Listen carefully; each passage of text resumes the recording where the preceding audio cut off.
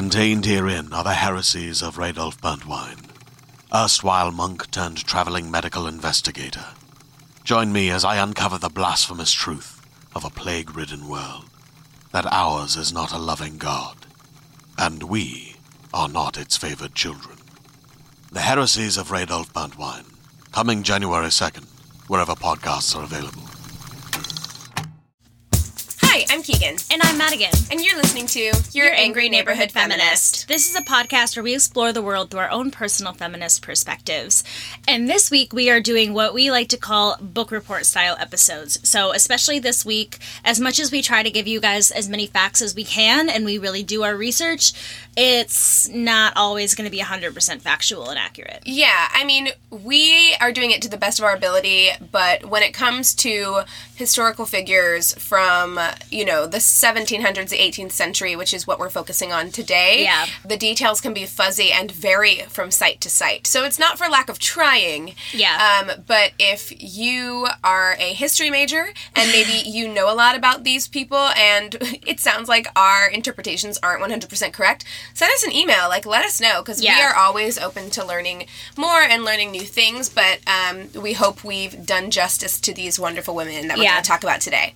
So today we are talking about women of the Revolution. Yes. And we both chose people who are not wives of presidents or political figures, which I feel like is what most people think of when they think of founding mothers, would be the wives of the founding fathers. So I think it's kind of cool that we took our own interpretation of what we see as being a founding mother, not just being the wife of somebody. Yeah. Being somebody who really made a mark by themselves and on their own. Yeah, and I know who you're doing this week because you do. We were going to do the same person. We almost had a Topanga moment again. But we discovered that a while back, so I changed my person. And I think what's cool about both of the people that we're doing, they're both trailblazers. Yeah.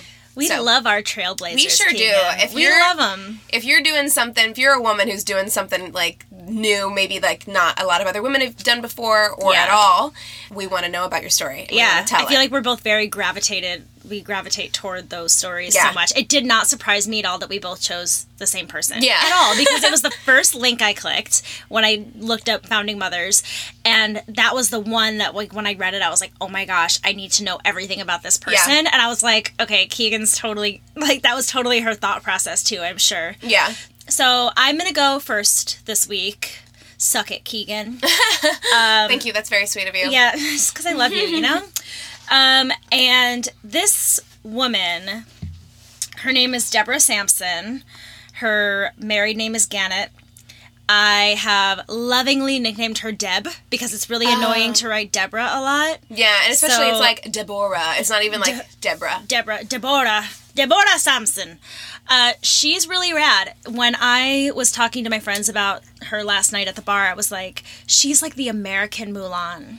Yes, and of which there are a lot. I feel like we could dedicate an entire episode to women who have done this because, I know that there were a lot in the Civil War as well, but particularly in the American Revolution. I know a lot of women who fought in the American Revolution in one way or another, took their husband's place or whatever, but I don't know a lot of women who did what she did as far as the Mulan aspect of it. Yeah. I'll let you tell. Yeah. All right. So let's start from the beginning.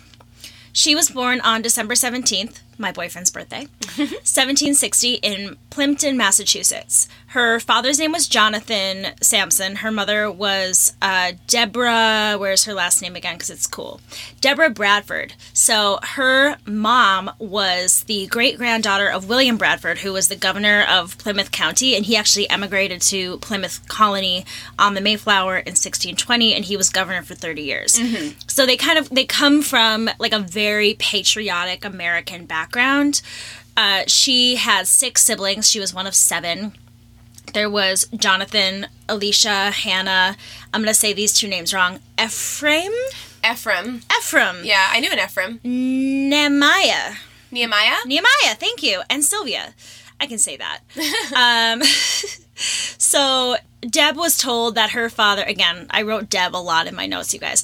Deb was told that her father was lost at sea, but he most likely abandoned the family. He took a common law wife. It was found in another, area, another colony.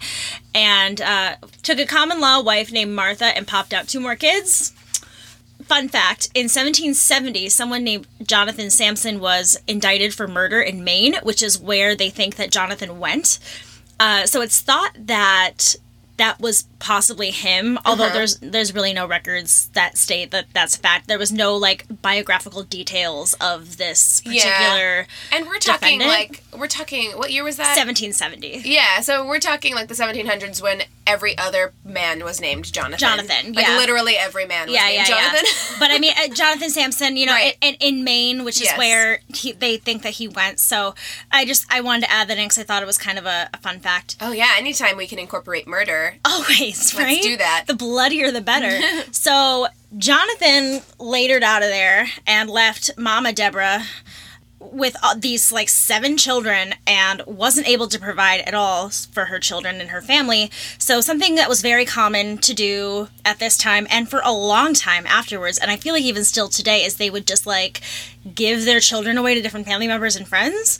So Deborah's mom, Mama Deb, kind of passed her off to a close relative.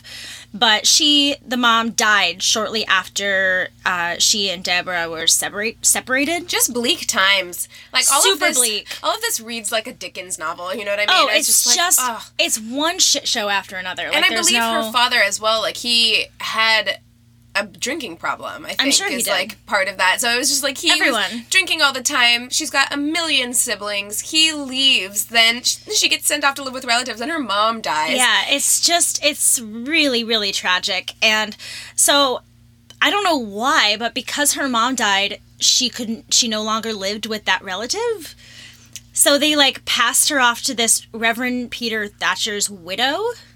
I don't understand. I don't get this part. It's very muddy to me. I actually think that this was semi-common, having read a lot of 18th century literature. Okay, so is that something where if the mom dies, you just pass them on again? Well, I don't know that was necessarily the case. I think it depends on the wealth of the relative that she was living with. So it's Do you think the relative just passed her along again because maybe now that the mom was gone, she was like, oh, you're not my responsibility anymore? I mean, I think that there's always possibility that that's it. I think it's also possible that financially they weren't equipped really to hang on to her anymore. Exactly. So she's like, well, your mom's not here to tell me I can't do this. So she's passed on she was sent to this Reverend Peter Thatcher's widow, whose name was Mary Prince Thatcher. As an indentured servant, though, I believe. No, right? Not yet. Oh, okay, my bad. She continually gets passed around. So at this time, this Mary Prince Thatcher was in her 80s. Her husband, who had passed, supported the American Revolution and helped draft the Massachusetts Constitution in 1780. So again, she's passed on to very patriotic people. This is an older woman who has seen a lot of America and the colonies kind of developing over time. Right. So she really has a sense of patriotism from a very young age. So historians believe that she learned to read and write while living with Thatcher, most likely by reading the Bible. When Thatcher died, Deb was sent to work as an indentured servant for the family of Jeremiah Thomas in Middleborough. And she worked as an indentured servant from 10 to 18. So she was 10 when she was when Thatcher died, the widow. So she was in her third placement at 10. At 10 years old. So she'd been bounced around her entire young childhood. Life. This is not a normal childhood at all whatsoever. And also, what I would imagine being around older people and probably not being very socialized with children, she probably did have a real sense of maturity and was probably very stoic. She probably had a certain air about her. Well, yeah, I mean, in having done my research when I thought I was going to do her, she also was by most accounts pretty plain, not beautiful. I get into that. Yeah, in the traditional sense, which I think may have also kept her from being as socialized, in that time period. We gonna get into that sexist shaming that people talk about her looks, because it was very upsetting to me. So Apparently, she was treated pretty well by Jeremiah Thomas. I watched the Drunk History episode of this, and she was like, oh yeah, he taught her all this stuff and blah, blah, blah. And I was like, no, like that didn't happen. He was pretty sexist. He was a sexist pig who didn't believe that girls should get an education, which was common back then. That was standard for the time. I know, but still, come on. But she learned from Jeremiah's sons who would share their schoolwork with her. That worked though, because at the age of 18, when she was done with her time as an indentured servant, she worked as a teacher during the summer and a weaver in the winter. So she was very skilled at sewing. It's also reported that she was really skilled in woodworking and mechanics. Like, she would build things and invent things, and she was just super, super smart, really good with her hands. So now we're going to get into what our Deb looked like. And I wrote, I promise this is important to the story. I would never body shame you, girl. She was 5'9". She was 5 feet 9 inches tall. And the average woman at the time was 5 feet tall. And the average man was between 5'6" and 5'8". So she is taller than the average man right now. And her biographer, Herman Mann, who had known her, writes, her waist might displease a coquette. Is it coquette or coquet? Coquette, I think. Okay. Her waist might displease a coquette. And I wrote, fuck you, buddy. He also wrote that she had small breasts, again, what the fuck, and bound them with linen to hide them during years in uniform. I understand why they're saying it, but there's something so, like, when somebody is dead and you're a biographer and you're writing, I don't know, there's something very, like, I wouldn't want someone writing about my boobs. Well, but I think it's important because to the story. Right, I get it, and I don't. And that's why I included it. Yeah, I don't begrudge him having written about that, because those are the questions that you have when you talk about women who impersonated men to break the law, essentially. I just those feel like questions, I think, are questions that you have right away, which is how would you disguise your... I think her physical appearance is so important in understanding really important. How she got away with this for so long. Yeah, it's really important. I just wish... I don't know. I feel like today, hopefully, it would have maybe been phrased differently. Well, it absolutely would have been phrased differently, but it still would have been discussed, I'm sure. Yeah, somebody else says, the features of her face are regular, but not what a physiognomist would term the most beautiful.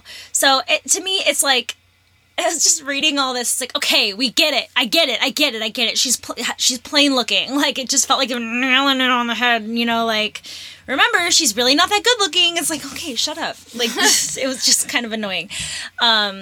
So her features, as we were saying, she was tall, she was broad, strong. She wasn't, like, typically feminine, and that really did help her disguise as a man. So in 1782, she dressed in men's clothes and joined the army in Middleborough with the name Timothy Thayer.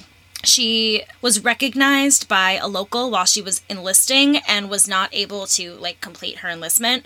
But then, and this is also important to note, so she was part of a Baptist church, and when the Baptist church found out, they withdrew their fellowship with her, so basically the members shunned her until she would, like, apologize and ask for forgiveness, and she was like, fuck you, I'm not going to do that. So she enlisted again in 1782 under the name Robert Shirtliff, which is the name that you're going to know. That's the name that she had for the rest of her time in service. And she joined the Light Infantry Company and 4th Massachusetts Regiment under command of George Webb. This unit consisted of 50 or 60 of the most elite men and one woman. They were chosen because they were taller, they were stronger, they were above average in military skill, basically. So that's amazing. And this really helped her kind of remain disguised, because no one's going to think that this amazing fighter at the time would be a woman. It wouldn't even occur to them that it could possibly be a woman. Yeah, there was no way that it could have possibly occurred to them that someone in an elite unit would be a woman. And then, you know, along with that, when we talk about her physical appearance, there was nothing inherently, for at the time, like what they would have specified as being very feminine about her, because she was so, like, sturdy and tall and broad-shouldered, and, you know, like, they just didn't question that at all. Well, and she probably was pretty, like, like, I feel like back then, you know, they really wanted their men to be very stoic, and, like, that's why I mentioned earlier, like, with the way she was raised, her personality was probably very reserved. You know, she probably didn't draw a lot of attention to herself. And, you know, men are very private, especially at this time, so maybe, like, that privacy that she had just kind of amplified her manliness anyways, you know? So their job in this part of the army was to cover for advancing regiments and protected the rear attacks and scouted the surrounding area from the enemy. So basically they were like befriending the biggest and baddest for protection. Deb's first battle was on July 3rd, 1782. She was 22 years old, outside of Tarrytown, New York. She took 2 musket balls to the thigh and a cut in her forehead. Her like fellow soldiers, of course, came running up to her like, oh my gosh, we had to take you to the hospital. And she was like, nope, not going to the hospital. But they were like, fuck you, you're going to the hospital. And your like, forehead's bleeding. Like, you know, put her over their back and like brought her to the hospital. And they fixed her head wound and she like pieced out of there before they could get to her pants and like her leg. Right. So she took a fucking penknife and removed. Yeah, this cringed me out real hard. The musket ball from her thigh. Imagine it. Just let that marinate. No, I've done it. I've imagined it, and it is so gross. Ooh, so badass. But she couldn't get the other one, so one of them was left in there because it was too far in, and that leg never fully healed because of it. Okay, so after that, Oh, and then she sewed herself up with a fucking sewing needle. She's like, I know how to sew. It's like, oh my god, so badass. Like, that's so fucking metal. I love it. So, in April of 1783, she spent 7 months with General John Patterson. And that was her last general that she worked for. After the Battle of Yorktown, they thought the war would be over. But no peace treaty had been signed, so the Continental Army stayed in uniform. And Patterson's soldiers were sent to Philadelphia, basically to kind of, like, suppress some of the protesters who were mad about like not getting their payments or being discharged and things like that. So she wasn't really fighting at this time, but she was kind of just like trying to keep the peace a bit. Yeah, she was kind of acting as a peace officer. Yeah, exactly. Yeah. So that summer she became really ill and she was cared for by Dr. Barnabas Binney. Oh, I love that name. Dr. Barnabas Binney. Is Barnabas that not the best? Binney. At first, when I first was doing research on this and I read that name, I was like, this sounds like a villain. But it's not. I mean, it's not, no. Okay, she's really fucking sick. So she's laying on the bed and probably can't protest too much to, like, dude, don't take my clothes off and, like, inspect me. So when he, like, takes her shirt off to see, like, what's going on, he notices the binding around her chest and her gender is revealed. So instead of going to the officer in charge and reporting her, he just, like, sends her to live with his wife and daughters and a nurse to nurse her back to health. So that to me I think is amazing. Yeah, that is like, because he could have turned her in. Revolutionary allyship at its finest. I love it. So November 3rd, 1783 was the date that they were going to be starting to like release some of these soldiers. She was feeling much better, so Dr. Barnabas Binney asked Deborah to pass along a note to Patterson. She knew the note would be revealing her gender, and she was right. Instead of being punished, Patterson gave her an honorable discharge, a note of advice, and enough money to travel home. So, like, the best circumstances that could have possibly happened out of this situation. In this time period, yes, because this could have gone really fucking horribly wrong. So she was discharged on October 25th, 1783, after a year and a half of service. The official record of Deborah Gannett's service as Robert Shirtliff from May 20th, 1782 to October 25th, 1783 appears in the Massachusetts Soldiers and Sailors of the Revolutionary War series, which is super badass. After the war, Deb married Benjamin Gannett.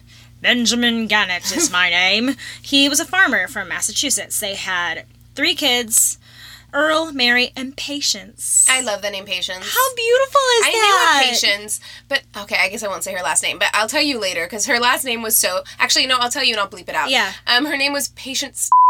Oh, and no! I was like, oh, but if that's your last name, I don't know that you should go with Patience. Poor girl, baby. Okay. I know.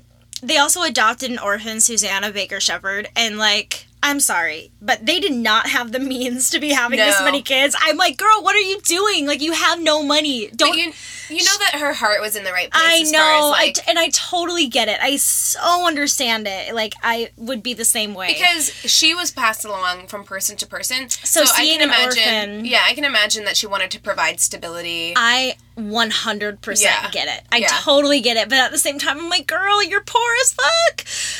The reason that they were poor as fuck was because they were farmers, but their land was really small and it wasn't very prosperous. It wasn't doing very well. Right, it was his family land. Yes. So it's not like they went out and chose a plot of land that Yes. wasn't like. It was kind of like given to them. Yeah, it was inherited, it was grandfathered in, essentially. Yep, exactly. So they were just constantly on the edge of poverty. And she was a woman and didn't receive any of her pension at this time Right. for the military. She was, although I don't know if you said this, she was honorably discharged. She was from- honorably from discharged. the yeah. army, Yes. which is saying something because they really could have dishonorably discharged her. Totally. Because her entire time in service was A lie. Yeah. And illegal. Yeah. So they did give her the honor of honorably discharging her. Yeah, definitely. So that's great, but she also wasn't given any money. So 9 years later, in 1792, after being discharged, she petitioned for the pay that she earned from the army, and it was being withheld because she's a woman, as we said.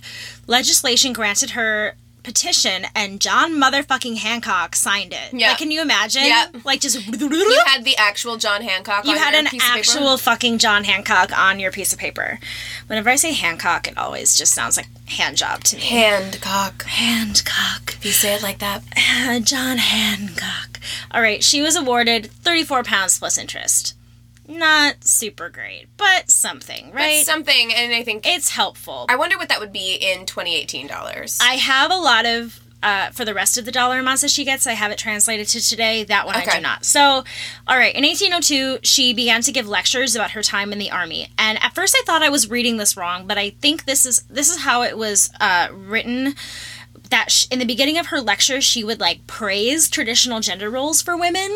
Right. And then in the second half, she would come out in her full military gear and do like really difficult drills and Right. ceremony things. At first, I was like, wait, wouldn't she have been like talking against gender roles? But I think the fact that she was like, oh, women belong at home, blah, blah, blah, and then did the exact opposite at the end kind of shows. Well, here was my understanding whenever I Yeah. was doing research for that. I think that she did, because it said more than once in several articles that I read that she did totally praise traditional gender roles after her time in the military. And I think and she used that later on, which I'm sure you'll get to, whenever she had her friend Paul Revere start writing letters trying to advocate to get her more money. Yeah. Where he would use that as I think she knew how to play the game. So Right, exactly. he would use that as like, she understands her place. Yeah. She wears women's clothing. She does all the traditional things that women and wives Yes. and mothers are supposed to do. Yes. So she deserves to, be given like her Exactly. fair due. But I think it's cool that she still came out in her uniform at the end Well, and like And it was showed also my how powerful. It was also my understanding that is how she made money too. It is how Like, she made money. Yeah, she would make additional money because it was kind of a curiosity. It was an oddity to see Yes. a woman be able to do these really difficult drill routines. Yeah, exactly. So it is kind of an interesting game that she was playing, still showing that, look, I'm powerful enough to be able to do these things. But again, still playing the game of what people wanted to hear, that I understand. Right, my and I place. think there was probably some truth to both of those, Probably. those dualities in her as a woman of her time and product of that time. Totally. Yeah. Yeah. Definitely. So she did this to earn money to justify her enlistment, but she was not making enough for her expenses at all. So as Keegan mentioned, she was friends with none other than Paul fucking Revere. Listen, my friend, and you shall hear of the midnight ride of Paul Revere. In case you needed a refresher of who that motherfucker is. Okay. The British are coming. The British are coming. Yeah, exactly. So, Revere also wrote on her behalf to the government requesting that she be awarded her pension. And this is what he said. I have been induced to inquire her situation and character since she quit the male habit and soldier's uniform for the more decent apparel of her own gender. Humanity and justice obliges me to say that every person with whom I have conversed about her, and it is not a few, to speak of her as a woman with handsome talents, good morals, a dutiful wife, and an affectionate parent. So he really was saying, like, look, she did this thing. She just really wanted to fight for her country, but she fully understands, like, where her place is now, which angers me because, of course, I feel like women should be able to fight in the military. Yeah. But at the time, I feel like she wanted and needed to get what she deserved. Right. So I understand. It was what she had to do. It was what she had to do. They had to play this kind of like, game. And I also think that it's speaking more to the people that he is writing to. More than him. Yeah. Yes, in saying, like, look, she gets she's not above her station, she's not uppity, she's still a parent, trying. She's a wife, right. She's not still trying to be a man or whatever. Like, she's a woman who is just trying to support her family. Exactly. So, on March 11th, 1805, Congress approved a pension of $4 a month, which even at that time kind of sucks, but it was the first military pension for a woman. In 1809, she sent another petition to Congress asking that her pension should be modified to start from her discharge date in 1783, which, like, at this time would have been 26 years of pay that she deserves. Right.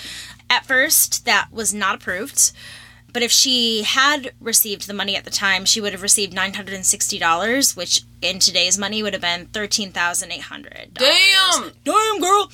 All right, so the petition came before Congress again in 1816, so like 7 years later. And she was awarded $76.80 a year, which is roughly $1,100 today. So not nearly as much as it could have been. It's an improvement. And with this, she was able to repay all of her loans and make improvements on the family farm. So the other thing that Paul Revere really did for her was that he donated a lot of money to her. He loaned a lot of money to her. And she was always very, very thankful. The letters that they wrote each other were very affectionate and very friendly. And she was so thankful for him for doing everything that he did. So she fully paid back all of her debt to Paul Revere. And you could tell in the letters, because they have on some of these websites where you can do research about her, they have these letters where she's asking for help from him. And you can tell so much that the tail is like between her legs. She does not want to have to. She is, she's prideful and she's having to set her pride aside. I think one letter actually said, like, in 18th century speak, so I in words that are definitely more flowery than I'm going to use. But she basically said, like, I asked you 99 times and you've given it to me 99 times and I'm sorry to have to ask for the 100th. Yeah. Which is just like, oh, my I know. I read that one too. I was like, baby girl, you're okay. You're going to be fine. Okay, so at age 66, she came down with yellow fever. She died on April 29th, 1827, and was buried at Rockridge Cemetery in Sharon, Massachusetts, which is where she lived with her husband and her family. In commemoration of her, she has a statue in front of the Sharontown Public Library. There's the Deborah Sampson Park, and the Deborah Sampson Gannett House is preserved, along with all the farmland surrounding it. I want to see that. I do too, really badly. And nothing's better than going into old houses. I know. I went to the George Washington Carver Museum, which is in Neosho, Missouri, which is like a small place in Missouri, and they have his house, like that he grew up in Missouri. That's I went to Judy Garland's house. This is the best thing ever. Yeah, it's so cool. It's so cool. So I would love to do that one day. Everything is protected, which is great. And as of 2000, the town flag of Plimpton, Massachusetts, incorporates Sampson as the official heroine of the Commonwealth of Massachusetts. Yes! Yes, queen! All right, so now I want to touch on one more thing before we move on to Keegan's story. So something that was really heavy in my mind as I was reading all of these stories was that we just got done with Pride Month. Yes. Today is July 1st when we are recording. Pride Month has officially ended, but because we've been doing so much research on the LGBTQ community, it was very much in the forefront of my mind. And I'm wondering how historians have viewed this story. Yes. Have they made speculation about her being a lesbian? Have they made speculation about her being trans? I'm sure all of those things. All of those things are true. So this is really interesting, and this made me excited, and I want to read all these books, and I want to learn more. So there is a descendant of Sampson's. His name is Alex Myers. He is a writer, a trans rights advocate, and the first openly trans student at Harvard University. Okay. Like, that's her descendant. I think that's so badass. Yeah, that's super cool. So he has really always been very connected to this story, especially being a trans man, hearing the story of this kind of woman who had to gender bend a bit to be able to fight for her country. So, of course, he's felt very, very connected to his story. He's written books and articles and all this stuff and really knows his shit.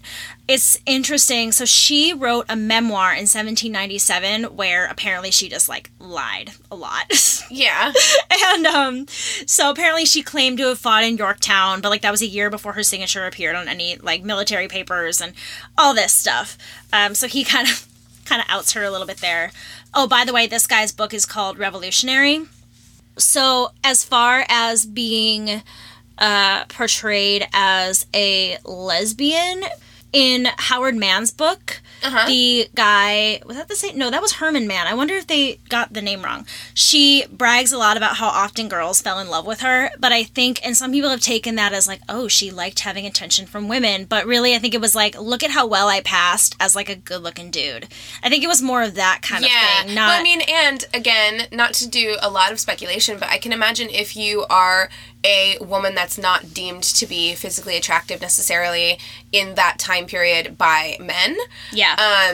It probably would have been flattering for her because she'd probably never really experienced that kind of like people fawning over you, that kind of like attention. Yeah. And I don't know that necessarily speaks to her sexuality or gender. No, I don't think it does. I don't think it does at all. And a lot of people think that she was possibly transgender or at least, non-binary, maybe somewhere on the spectrum. But this is something that Myers wrote in his book. He says, but the more I wrote about her world, it seems to me that she was not really choosing between being a man and being a woman. I think she was choosing to be enslaved or free. Yeah. To be a woman at the time was to have no freedoms. I think by disguising herself as a man, it was less of her saying, I want to live as a man, and more that she wanted to have personal freedoms and independence. I don't think she was genderqueer, but certainly gender transgressive. She wanted to do things that women weren't allowed to do. So for people who are hearing this and maybe that was their thought, and maybe you didn't have that thought, but because all of the stuff that I've been reading for the last month was so in the forefront of my mind, I was curious about how people have perceived her.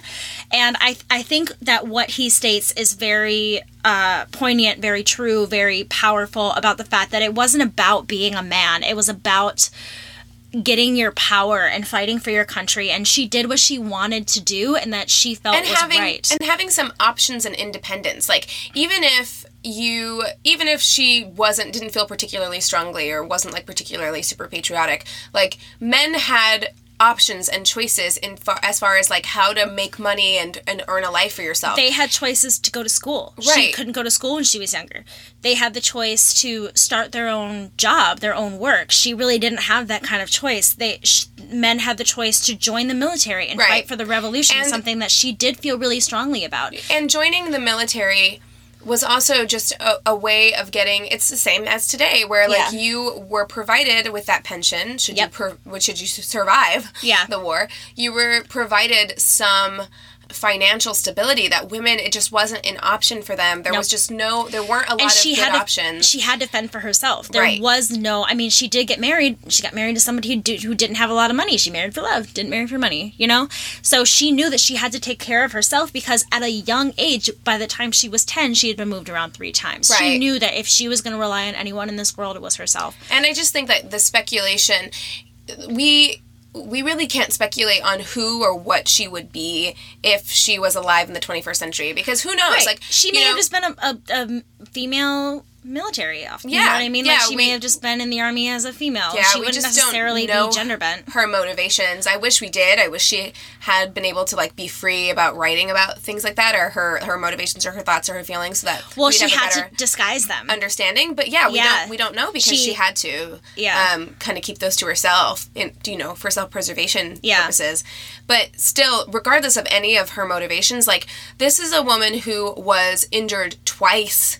Yep. 2 separate times. Yeah. Like, while she had a rough go of it. Yeah. I mean, and was obviously acutely aware and she put herself at high risk. Yeah. I mean, think about, just really like stop and imagine how high risk you would have had to have felt like you were in to walk away with 2 musket balls stuck in your leg. Yeah. And fish it out yourself because you're that afraid of discovery. Yeah. Like, I would have been like, I'm done. You found Never out. mind. It's good, guys. It's fine. I'm just gonna back away quietly. I'll take whatever consequences, just get these musket balls out of my leg and let me go home. Yeah. You know, but she was that concerned. So, I mean, that really speaks to how much risk she was in. Yeah. Or how much fear she felt about Discovery. So, Yeah. Deborah Sampson Gannett, we applaud yeah.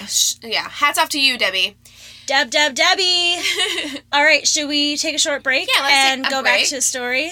Yes. All right, Keegan. We will get to my story after this word from our friends. Hi, everyone. I'm Katie Nelson. And I'm Olivia Mickle. We're two academic sisters. And we host a podcast called What's Her Name? What's Her Name podcast tells you the stories of fascinating women that you've never heard of. We're unearthing the histories of really interesting women that have slipped through the cracks of our collective history. We add era-appropriate music. We interview really fascinating experts, everyone from professors to authors to the manager of a brothel museum. We cover it all. So give it a listen. What's Her Name podcast.com. Okay. All right, girl. So, we are going to talk about another person from Massachusetts. Tell me. Very Massachusetts-themed episode. Yes. So, if you're from Massachusetts, this one's for you. What's up? We are going to talk about Elizabeth Freeman, Ooh. who's also known as Mum Bet. She This sounds familiar, and I'm excited to discover why that sounds familiar. Okay. She was an enslaved African-American woman, and she was the first African-American to file and win a freedom suit in Massachusetts. So she went to the Massachusetts Supreme Judicial Court, and they found in favor that slavery was inconsistent with the 1780 Massachusetts State Constitution. Awesome. So, all right, let's get into this. Tell me all about it, Keegan. I'm comfortable. I'm excited. All right, so Freeman was born, she left no written records because she was illiterate. Yeah. So her history has kind of been pieced together by people that knew her, or historians or biographers, or people to whom she told her story. Right. So they kind of like pieced her life together. So she was born into slavery in 1744 at the farm of Peter Hogeboom in Claverack, New York. Is that right? Claverack, yes, that looks right. Yeah. Where she was given the name Bet. When Hogeboom's daughter Hannah married John Ashley of Sheffield, Massachusetts, Hogeboom gave Bet, who was around 7 years old at that time, to Hannah and her husband as like a wedding gift.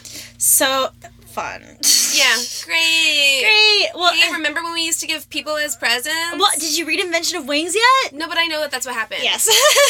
It's like, happy birthday, here's a person. Yeah.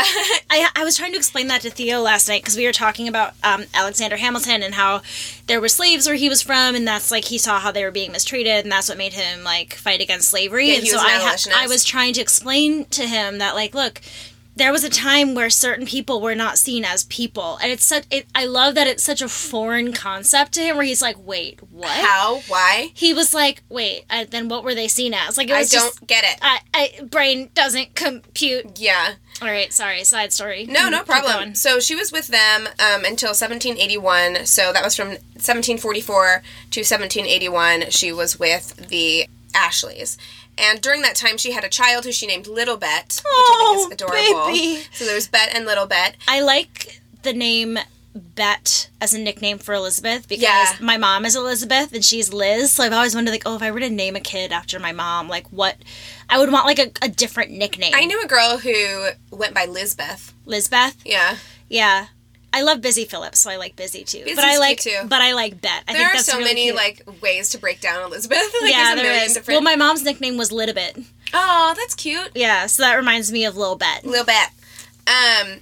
So she's said to have married during this time, but there's no marriage record. Right. So it's unknown whether or not. But Were marriages, sorry to keep interrupting you, but were marriages at that time between slaves, were they legally binding? no. I didn't think so. It was more of just like a ceremony and like Right. a representation. Which is partially how, like, jumping the broom became, like, a thing, because it was, like, something to, like, kind of, like, symbolize your union, and, like, because they could not be legal, so it was Right. a kind of, like, a thing that was, like, to help make it more legitimate. What is jumping the broom?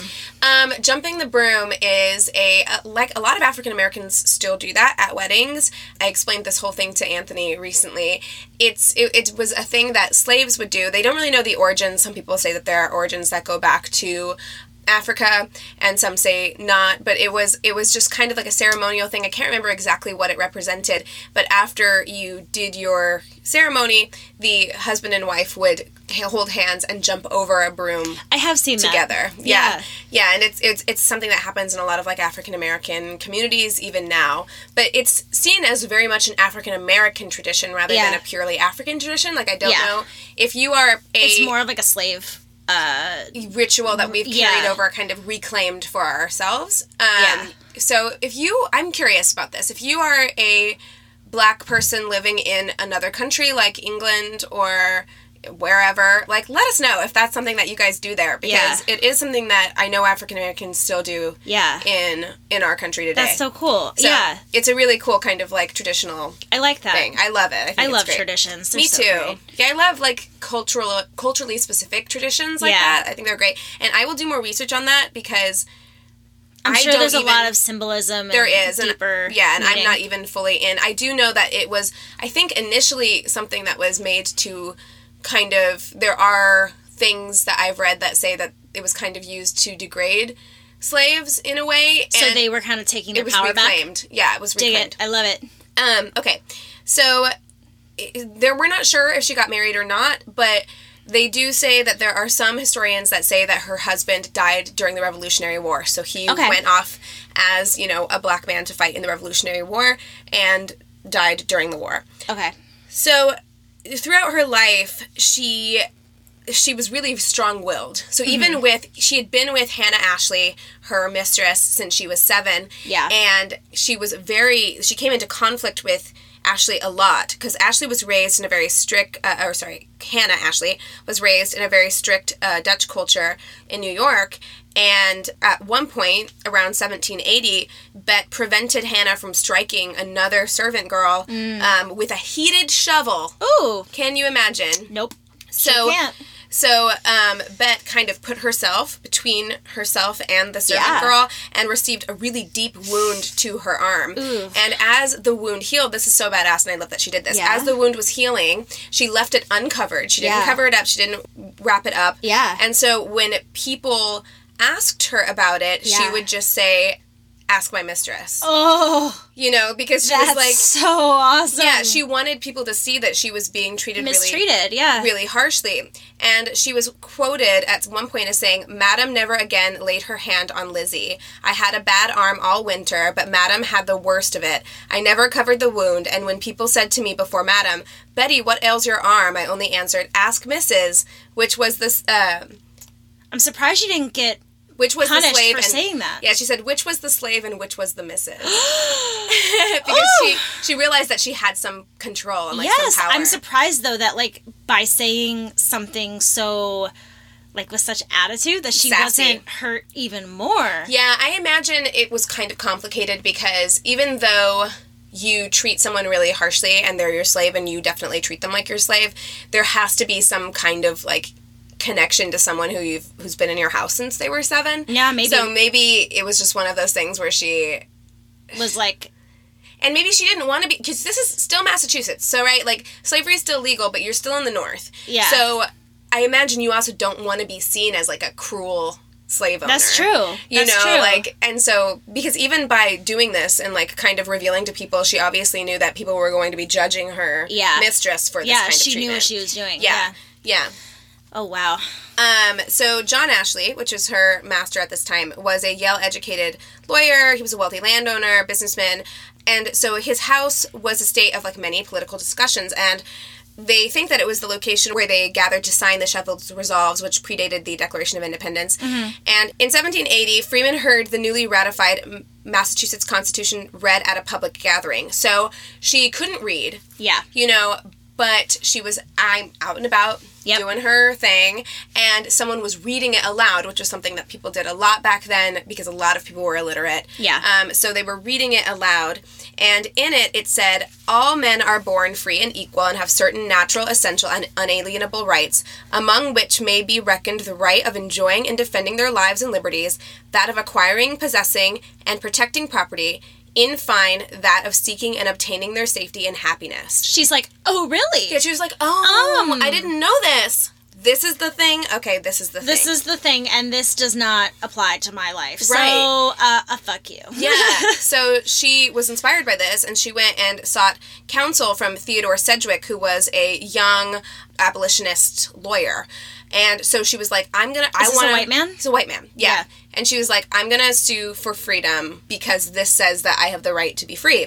So, according to Catherine Sedgwick's account, who I think was either Theodore's wife or daughter, I'm not sure, I can't remember, she told him, I heard that paper read yesterday that says all men are created equal and that every man has the right to freedom.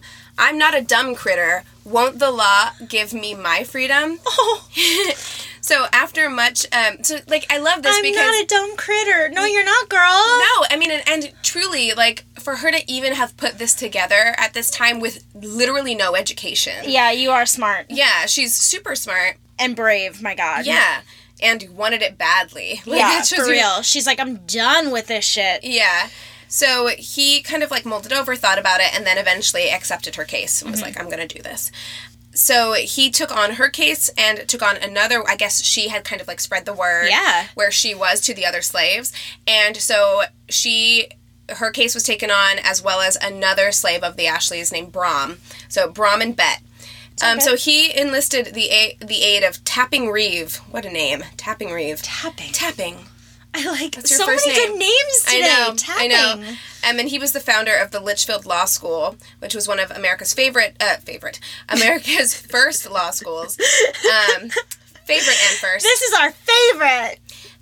So they were two of the top lawyers in Massachusetts. And, Sedgwick actually went on to serve as a United States Senator, which is fascinating and awesome. Go Sed. So the case of Brom and Bet v. Ashley was heard in August 1781 before the County Court of Common Pleas in Great Barrington. Gosh, everything's so fancy. Great Barrington. Sedgwick and Reeve asserted that the constitutional provision that all men are born free and equal officially abolished slavery in the state. When the jury ruled in Bet's favor, she became the first African-American woman to be set free under the Massachusetts state constitution. Wait, is that when slavery was turned over? Well, it seems like you could have sued for your freedom. It wasn't turned over necessarily in the state yet. I don't think. It's just kind of how it sounded, so I wanted to clear it up. Yeah, I'm not actually sure. When it became... I'm sure that this case was instrumental in setting precedent. Much so, yeah. And I'm sure if it didn't happen right now, it had to have followed shortly after. Right. Because there was no way that they could say that the Constitution was basically like, we shouldn't be having slaves and allowing it to go on for very much longer. But I mean, also, if you're a slave who doesn't have the means to a lawyer or maybe even feel some sort of obligation to your master, to your slave owner, I feel like there probably was still a lot of people out there that were too scared to do what she did. And I know that just because there's a Supreme Court ruling, it doesn't necessarily change the law everywhere just because of that. But for each individual case. Right. And so what it does do is set precedent. Yes. Which probably made it, I mean, once that happens, you're chipping away at that institution altogether. So I'm sure that was the case here. So the jury found that Brom and Bet are not, nor were they at the time of purchase of the original writ, the legal Negro of said John Ashley. The court assessed damages of 30 shillings and awarded both plaintiffs compensation for their labor. Woo! Which is amazing. That's so amazing. And John Ashley originally appealed the decision, but a month later he dropped his appeal, apparently having decided the court's ruling on constitutionality of slavery was final and binding. So he was at first like, no, fuck this, I want to keep my slaves. But then at some point was like, the law is a law. Yeah. He was still like a man of the law and was kind of like, well, you know what, fair is fair. And like, this is what happened here. Yeah. So he initially tried to get Bet back and was like, well, we'll pay you. Like, we'll start paying you now, but if She's you wanna... like, yeah? Really? I'm gonna say no. No, thank you. So after the ruling, Bet took on the name Elizabeth Freeman, which was a very common... She's a free man! That's exactly right. So, I mean, that was a very common thing that ex-slaves did because they did not have a last name. Yeah. And they didn't want to take on the last name of their... a lot of times, they didn't want to take on the last name of their masters. Yep. So they would make their own last name, and oftentimes it was Freeman. Yeah. So that was the last name I love she it. chose for herself. So he did ask her back to work, but she was like, no, thank you. You know what I am going to do is go work for Sedgwick, my lawyer. Yeah. Because he's bomb and he helped me out of the situation. So Yeah. she went on to go live with Sedgwick and his family and worked for them as like a nurse and a house cleaner for wages, like Yeah. was paid. Working in his household. So she worked for the family until 1808 as a senior servant and governess to the Sedgwick children, who called her Mum Bet. The Sedgwick children included Catherine Sedgwick, so that is who that is, who became a well-known author and wrote an account of the governess's life. From the time Freeman gained her freedom, she became widely recognized and in demand for her skills as a healer, midwife, and nurse. After the Sedgwick children were grown, Freeman moved into her own house on Cherry Hill in Stockbridge near her daughter, grandchildren, and great-grandchildren. So she had such a really full life living with the Yeah. Sedgwicks. Like, they loved her. The children loved her. She was able to be free. She was free, and she was such an instrumental part of this household and this family. And I love this quote by her that she had, I think maybe it was in Catherine Sedgwick's book, where she says, Any time while I was a slave, if 1 minute's freedom had been offered to me, and I had been told I must die at the end of that minute, I would have taken it. Just to stand 1 minute in God's air, a free woman, I would. So she, like, I mean, that's the thing that gets me when people want to talk about how, like, some slaves were happy, and they were okay being slaves, and it was fine, and it's like, what she just said is...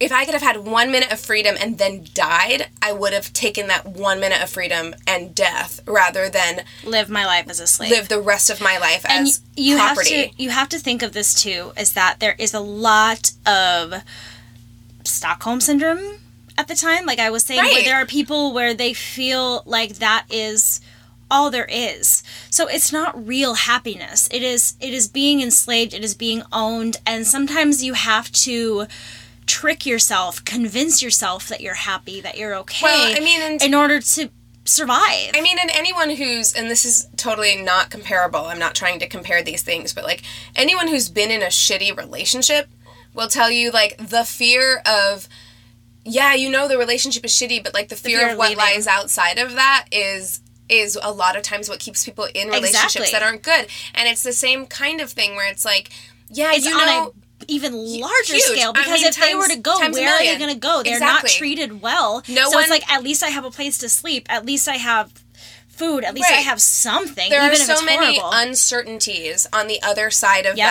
that, of being a slave, that make it, like, so difficult to make that decision, because you do have to think, like, well, okay, what's going to happen to me? Yeah. If I don't know if I'm going to be able to get a job. I don't Yeah. know if I'm going to be able to support myself. I've never had to. I don't have the skills. I'm not equipped. So Yeah. it's not about being happy being a slave. It's about coping and and about surviving. Yeah. You know, our minds do things to protect us Right. in order to survive. Agreed.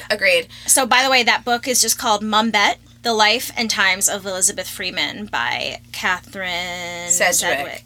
Yes, definitely. I would love to read that. Definitely pick that up. I find this woman so fascinating because what a scary thing to do. Because also, I think it needs to be put into perspective of, like, imagine taking your employer to court. Yeah. Right? And still having to work in that job. Mm-hmm. This is taking your master, someone who legally owns you, who could legally kill you. Yeah. Like, you are taking them to court while still having to work in their house as their property. I mean, that's unthinkable. It's insane. And horrifying. But she clearly had the gall. Conviction, You know, she yeah. was like, I mean, what she did when she was struck and left her wound, you know, open. You know, she Right. was very strong-willed and right, and it makes me believe that... unfuckable with. Yeah, it makes me unfuckable with. It makes me believe that quote that she said, that I really do believe that she would rather have died than have lived the rest of her life as a slave, because who else would do something like this? You know what I mean? Like, it's a desperate act. And she probably knew that because of the way that she was, that she had to be that person to do it. Right. She knew that was her calling. And I would really like to know how much, like, having a daughter of her own colored her need to kind of, like, be like, we need to get out of this situation. I don't want my child to have to live the same kind of life that I did. Yeah. So her death, Freeman's age was never known, but she was estimated to be about 85 on her tombstone. Okay. She died in December of 1829 and was buried in the Sedgwick family plot in Stockbridge, Massachusetts. She's the only, to this day, she's the only non-Sedgwick to be buried in that plot. Wow. So that's how much they loved her. They treated her like family. Like, she was part of their family. So we're going to take a road trip to Massachusetts. Yes. Right? Yeah. Right now? Gosh, Let's get in the car. Look, it's a 4th of July weekend. Let's just go. Love to go to Massachusetts, period, because I want to go to Salem. I want to do all of this other stuff. Like, I think, yes, Keegan, and yes. Okay, when we, like, make enough money off of this shit, We can like, tour? we need to do a tour Yes. of all of this shit and then record episodes there. Agreed. Okay. Guys, this is gonna happen someday. I don't know when, but someday it's gotta happen. Someday. Okay, so she was buried. She's the only non-Sedgwick to be buried in this plot, and they provided her a tombstone, which, again, a expensive venture at this time. Especially I mean, even for some people now, they don't get a real tombstone. Right, it's expensive, and I've seen a picture of it, and it's beautiful. But this is what it says. It says, Elizabeth Freeman. So they paid to have this inscribed. Yeah. I also want to say that. Like, it's not like just a tombstone that says Elizabeth Freeman on it. It's inscribed. It says, Elizabeth Freeman, also known by the name Mum Bet, died on December 28, 1829. Her supposed age was 85 years. She was born a slave and remained a slave for nearly 30 years. She could neither read nor write, yet in her own sphere she had no superior or equal. She neither wasted time nor property. She never violated a trust, nor failed to perform a duty. In every situation of domestic trial, she was the most efficient helper and the tenderest friend. Good mother, farewell. I want her to hug me. Because, she had to have been just the most, like, oh, God, I mean, like, it gives me goosebumps a little bit to think of. I'm sitting here hugging myself, picturing her hugging me, because she just sounds like the warmest, most lovely person. I mean, and to inscribe something like this on someone's tombstone, that's written by people who were hurting, who were sad that they lost someone. Yes. So, like, that is, and they wanted her to be known forever. And for being such a tender, wonderful woman. Like, having recently been to a funeral, I can say that this was written by people who were sad at the loss of this person, who loved this person very much. Yeah. So yeah, that's Mum Bet, and I'd not known about her, but when I couldn't do Debbie, I was like, okay, you know what? I want to find a woman of color from the Revolution, because I love it. There had to have been some really amazing ones, and I found Elizabeth Freeman, and I'm so glad that I did. I'm so glad that we did this episode. I'm so glad, and I want to keep doing more. I mean, it's like I start on this, adventure, and I love, like, whenever I Google, and then also, like, people have already looked up, or have also looked up these people. You're and I'm like, yes, please. Yes, I need to know about all of them. Yeah. So, I mean, I'm looking forward to doing my own research on my own time and learning more and more about these people. And again, look, if I kind of compiled from a couple of different websites and, like, copy-pasted sections to read or into my notes. So if any of this, if you know any additional information that we didn't cover, or if any of our information, if you know something that's alternative to the things that we have shared here, please feel free to email us. Let us know. We're always open and interested and want to know as much as we can. in what you guys have to say. So go ahead and email us at neighborhoodfeminist@gmail.com. You can DM us. Our Instagram is where it's at. Like, that's where we put most of our stuff, and that is at Angry Neighborhood Feminist on Instagram. We've been doing a lot more on Twitter. When Keegan says we, she means her. The podcast has been a lot more active on Twitter. Don't give me credit, girl. I haven't done shit. So definitely follow us on Twitter. The more, I will say, like, that's what gets me motivated. Like, the more activity I see on Twitter, the more Same with the Facebook group. Right. Like, if I see activity on Twitter or Facebook, the more I want to engage. Yeah. So follow us on Twitter at YANF, YANF podcast, or on Facebook You can look up Your Angry Neighborhood Feminist podcast Facebook group. It'll show up. Definitely follow us there. Yep. We have something exciting coming up for you guys living in Los Angeles. Our dear friend Ariel is starting her own business venture. She is creating a tea and bookshop called The Swallow's Flight, and she is going to be having a pop-up event on July 14th. And we are going to be doing a mini episode. Yes. Very mini. Very mini. So the event is from 1 p.m. to 6 p.m., I believe. Mm-hmm. And we will be performing, that seems weird. We will be doing our mini episode from 3 to 3:30. Yes.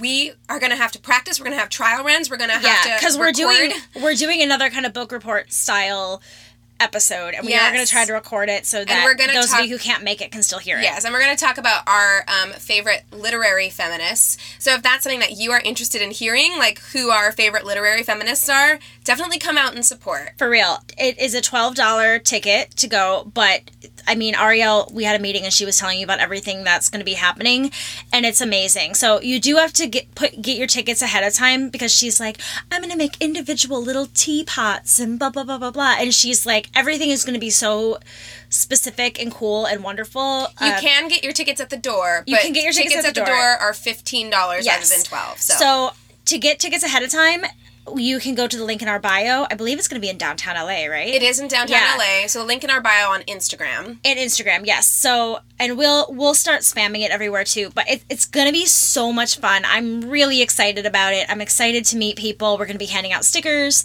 and it's our first time ever doing any of this kind of stuff live. Yeah. So we feel great. So come out, appreciation. Get a sticker, get a selfie with us. I will be wildly overdressed for this event. She's going to a wedding. Because I'm going to a wedding after it. So what if I just showed up in sweats and a t-shirt? I will walk out. I will walk out. I'll just do it by myself. So it's going to be really fun. So we will keep reminding you guys until the event happens. We would really love to see some of you guys there instead of just our friends and family.